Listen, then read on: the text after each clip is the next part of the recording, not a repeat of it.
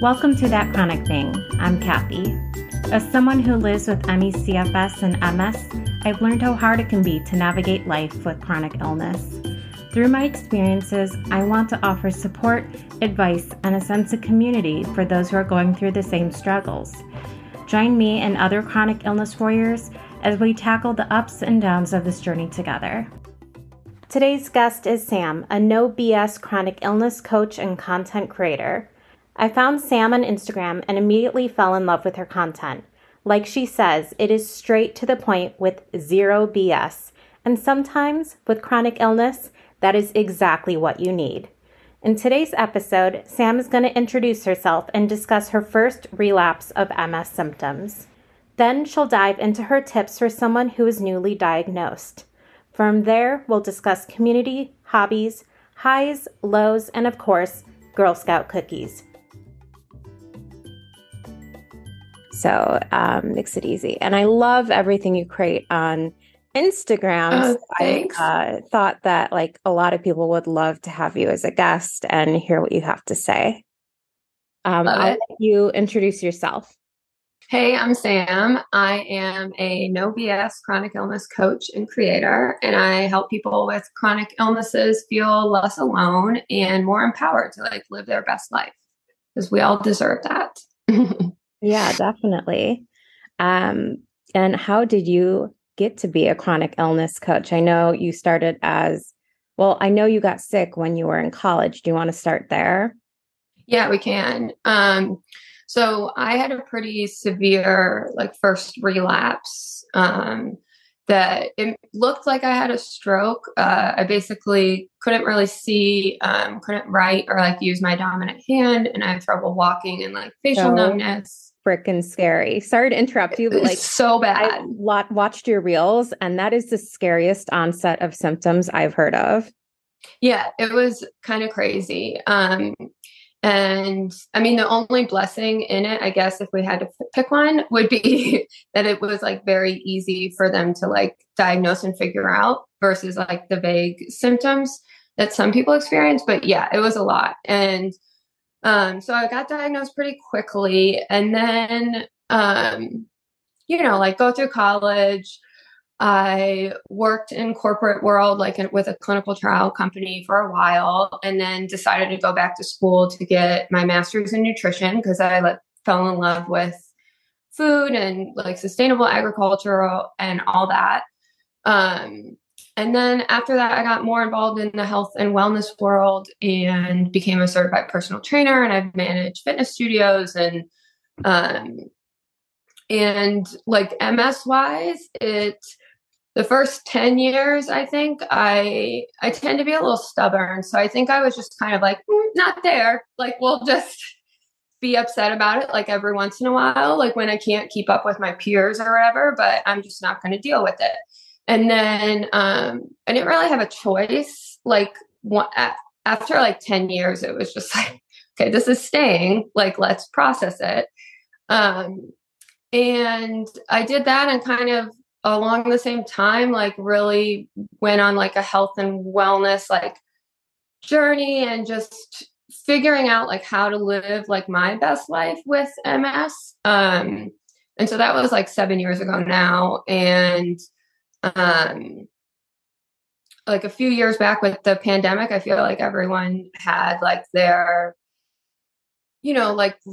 moments of clarity. And I was just I need to do this. I need to help other warriors. I've been in such dark places, and I don't want other people to think that's not normal, or, think that everything is supposed to be all wonderful all the time. Because a lot of things are very coded in positivity, and I'm more realistic with how things are. And so I wanted to help other people feel empowered to thrive with their illnesses too. So I've started doing coaching and all that within the last year or so.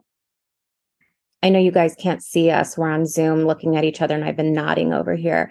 I love that your entire journey has been very health focused. You're a very health focused individual. And for me, that has really only happened in the past 3 years for me. I've talked a lot about my corporate journey working in technology. Yeah. And it's like, I come from just a completely different world, and this was all like pushed on me. I definitely would not have come to this if not for it being required. For me, my onset of symptoms was so different. And that may be because I have multiple autoimmune diseases. And for me, they kind of found the lesions associated with MS accidentally due to migraines. You know, they were doing MRIs. And then it took my doctor a couple of years to actually diagnose me, because he gave me a primary progressive diagnosis, which takes a little bit longer. Yeah. And I'm not going to go into the technicalities of MS, everyone. I'll put a couple links in the show notes for you. Love it. It can get a little complicated. Yeah, very. Yeah, it was kind of like thrown on me. But yeah, I love nutrition, and I love how it can make a difference in your life. And that's like something that's never talked about. And I love how health is really not talked about enough. It's like you go to the doctor and that's it. And then it isn't until you're like chronically ill that you start living in a world where you're like, oh, I can take care of myself, and it does make a difference. Of course, it doesn't fix everything, but it makes a difference. And I think a lot of the posts that you put on Instagram, and that's the exposure I get to your health coaching, you know, it like, they're comforting, but they're also no BS, as you say. I think they're constructive. Like I think you have one that's like what to do when you first get diagnosed, new to this world. And do you want to take us through that one, or like something kind of similar to that? Yeah, yeah, go ahead. I don't know if you have that ready, or if you're just able to do it on the spot. First top thing for sure is always to just like be kind and compassionate with yourself. Like it's not possible to go through a huge life change and then just be fine immediately. And so like, there's no need to like add salt on the wound and like beat yourself up that like you're not okay fast enough by some arbitrary like timeline. So always be kind to yourself. I think one thing that really held me up like those 10 years when I didn't really like accept MS was like, I thought acceptance had to be like, oh, I'm okay with it. Like I'm accepting it. It's mine. And it doesn't need to be that way. Like I found radical acceptance, which I think is a lot more useful in chronic illness, because it's not saying that you're okay with it. It's saying like, you understand that this is your reality and it's something you can't control. And you're going to shift your focus on things that you can control and devote your time and energy into things to like help improve your life versus like focusing on things outside of your control, like the future or like other unknowns. And then another huge one is like, I think just when you're diagnosed, and then also just throughout the whole time, like people love to offer their advice, and it's great if it's coming from other people that have like a similar condition or lifestyle, and you know, but a lot of times it's from people that don't even know anything about the illness. And so you really need to take like what you hear from others with a grain of salt and like trust yourself. Yeah. Like, oh my God. That is just like, you get a barrage of input from people, and they just can't help it. It's like human nature to want to like help and comfort. And it's like, okay, thank you. Enough. Yeah. So true. It's like, can you just listen to me instead of trying to find a solution? Like, I just need someone to hear me right now. And then another like point was not to stop living. Like a chronic illness, and MS specifically, can be like really scary when you're diagnosed, and it can like kind of just stop your life, but it doesn't need to. And there's plenty of ways to like adapt and still live and enjoy it, versus just like, you know, like quitting your job and going in a hole or something and not like trying to like, you know, move forward and still enjoy life, because that's still possible. It's not like either or. And then find community, like that's huge. It's very common, and I felt this way for a long time, to feel very alone and like no one understands, especially if you don't have other people with chronic illnesses around you. So just having like some people to go to, or like finding people on social media or whatever that you resonate with to just help you feel like a little bit more like it's okay. Like life is going to be okay. Can be really helpful.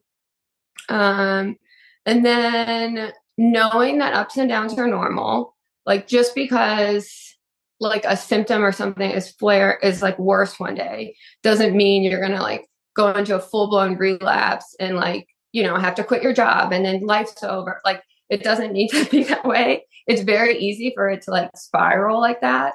But, just once you know that ups and downs are normal, you can kind of take the downs a little bit easier because you know that the ups are going to like come around again. And then the last thing I think, and this took me a while, partially because I was like in college when I was diagnosed, but like prioritizing your health and well-being and like advocating for yourself and taking time for yourself and doing what you need to like rest and recharge is huge. Like with a chronic illness, you just don't have as much bandwidth as other people. Like you can't get 4 hours of sleep and then go to work the next day. Like that's not, I mean, you can, but it's going to be miserable. And so it's way better. Yeah. It's way better to just like prioritize your own health. And then, I mean, the people that don't understand it and give you slack for it, like, shouldn't really be in your life anyways, unfortunately. Yeah, definitely. It took me a long time to prioritize. Like I said, I've only been very sick in my like really can't function capacity for like 3 years. And I tried to work for a lot of it. Unfortunately, I'm too sick to work, but I did work maybe for like half of it. And wow, good job. prioritization was very hard because, you're still working, or at least I was, the 40 plus hours a week, and the sleep was not going well. And the rest was not going well. So eventually I had to call it quits. But finding community for me was huge. What kind of community did you find like in your journey, especially like in the early years where maybe social media wasn't as available? Yeah. Yeah. So back in 2005, when I was diagnosed, like, I think Facebook was a thing, like, and coming to college campuses, because I remember like it being introduced like around the time I was in college.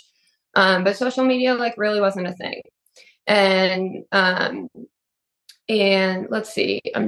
So I think initially I turned to the National MS Society because like I didn't know where else to go.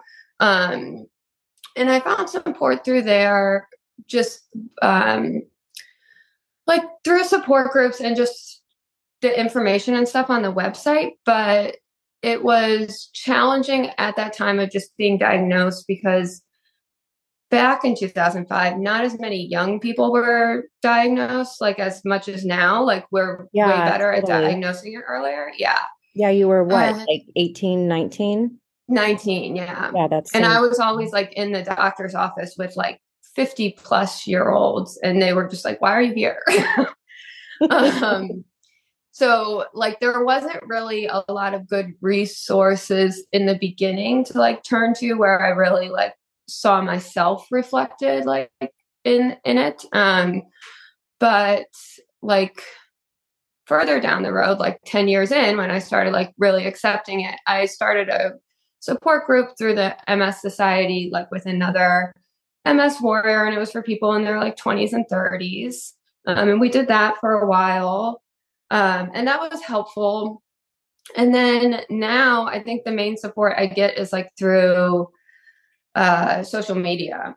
I mean, I think it's so amazing. Like, yes, there are bad parts of social media, but like I personally think the good far outweighs that. Like, just to be able to connect to so many people like you, and especially if you're chronically ill and you're like stuck home a lot, like to have that access to other people like you, it just means so much. I completely agree. I was recently talking to someone who's pretty anti social media because she had a really bad experience, and I completely Totally. understand. And I was telling her that when I started my current account, I actually had two other accounts on Instagram first. And it's like I had to learn how to use social media in order for it to like be an effective medium. Yeah. And now it's like this wonderful community for me. And if someone like starts trolling me or if I get bots, I'm like, oh, screw it. Like I know how to respond. But in the early Right. days, it would have like really upset me. So Hmm. now it's just this wonderful place where I meet a lot of great people and I get a lot of support and I find a lot of resources there, which is just unbelievable. And I feel really bad for people in the past who didn't have that. I know. It's like there's so much good coming out of the technology these days. Yeah. Yeah, I totally agree. I just think, yeah, it's so powerful. Yeah. But like you said, there's a skill to it and you need to make sure like it's a, healthy environment for you to be in. So Yeah, it's totally. that's actually one of the things that I enjoyed when I found your account is that it was very specific content, and it's probably because it like ties back to your coaching. Yeah. I mean, yeah, if you go way, way back on my like feed, you'll probably see a lot of like cats and gardening, maybe. I think probably more cats, but I yeah. love cats. I'm happy if I find Oh, cats on your account.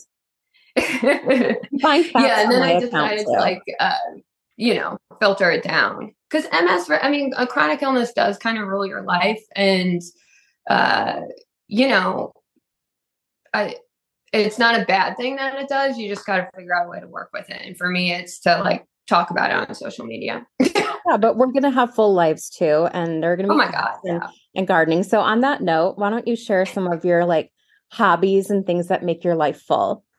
Yeah. Yeah. So my big, well, I guess I won't sound like a crazy cat lady right off the bat and say my first favorite hobby is gardening. Um, in school, like for nutrition, my like thesis was on like related to sustainable agriculture on like local food. And I just fell in love with like farming and gardening. And so I do a lot of that. And like I live on 10 acres and we have a couple acres that are cleared. But yeah, so I spend a lot of time gardening. It's really good for like my mental health. I try to find like little moments of like just happiness like throughout the day because I find that like sometimes it's hard with chronic illness and like conserving and managing your energy to like really have time for hobbies. Like once you do the things that absolutely have to get done. And so like I have my bigger hobbies of like gardening and stuff, but like sometimes I'm just sitting with the cat for like a few minutes, just like soaking that up and enjoying it and then moving on with my day. That is my life. I got my dog and Yeah. my cats. And last week's podcast was about, or actually, I don't know when this one will go out, but the podcast that I just put out was about finding the little things that bring me joy. And it's like lighting a candle, Perfect. petting my animals. And Yes. those are the things that like make my life full, even if they're like really tiny. So I get it. And that was actually where I thought we would end. The last thing I want to do was your high and low of the week. Oh man. I know you weren't prepared for it. I just sprung it on you. I know. I'm trying. Yeah. And that's okay. I'm just thinking.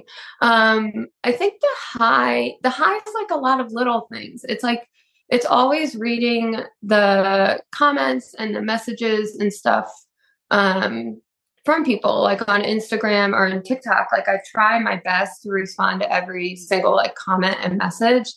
And, there's always like some really nice ones that just like give me goosebumps and make me feel like all warm and fuzzy and just happy that like my content is resonating and like it just makes it feel like all the BS that I went through earlier in my journey was like worth it if it's like helping other people.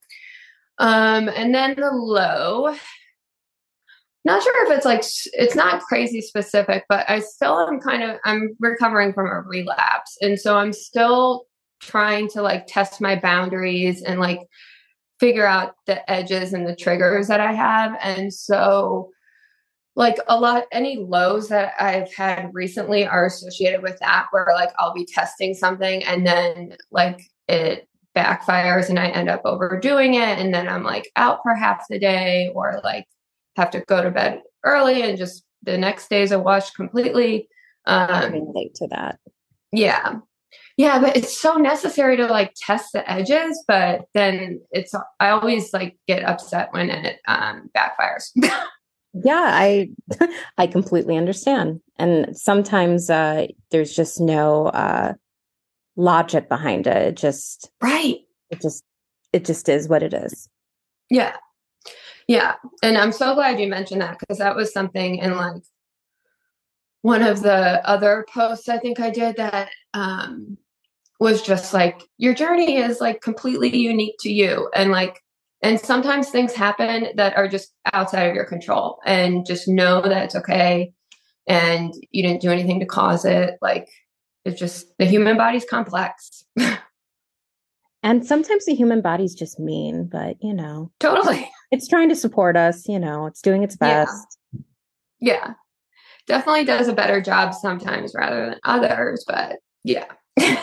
Yesterday I was completely out of commission and don't know why, but I still got to eat some Girl Scout cookies. So, Yeah. it wasn't all bad.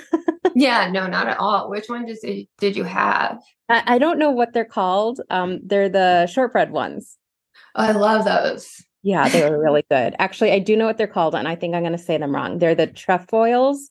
Yeah. Yeah, I don't know. I'll ask my Girl Scout, and then I'll find out I'm saying it wrong. Yeah, I keep seeing like in our town, like people posting like, oh, my kid's selling Girl Scout cookies if you want. And I always want to, but then I'm like, I will eat the entire, like everything I buy in one night. And so I ate the entire roll. Yeah, I ate a roll of cookies yesterday. Yeah. For sure. But I was also consoling myself. I'm like, I'm in so much pain. Yeah, it's really easy for me to justify eating a roll of cookies. I'll admit it. Well, no, and I mean, that's okay. Like, you got to do like, I mean, it's okay to do every once in a while. You got to have like your treats and stuff and things that like help in the moment, because like life with illness is kind of heavy. And so if a roll of cookies is what does it that day, then do it. I completely agree. I'm so glad we're aligned on that. Yes. And you know what? I think that is a great way for us to end the podcast. Everyone go get yourself some Girl Scout cookies to soothe whatever symptoms you have. Yes. Sam, it has been so great talking to you. Thank you so much for being a guest on That Chronic Thing. You are awesome. Yeah. Thank you so much for having me. And thanks for doing this podcast. I know it's a lot of work, and spreading awareness about chronic illness is just like so necessary. So thank you for everything that you're doing. Awesome. Thank you. Well, I'm sure I'll talk to you soon on Instagram. Sounds good. Bye. Bye. Thank you so much for joining us today. I hope you truly enjoyed our discussion of all important things, Girl Scout cookies included. You know how to reach me. Check the show notes and hit me up on Instagram. Until next week, I hope you have a wonderful low symptom, or even better, no symptom week.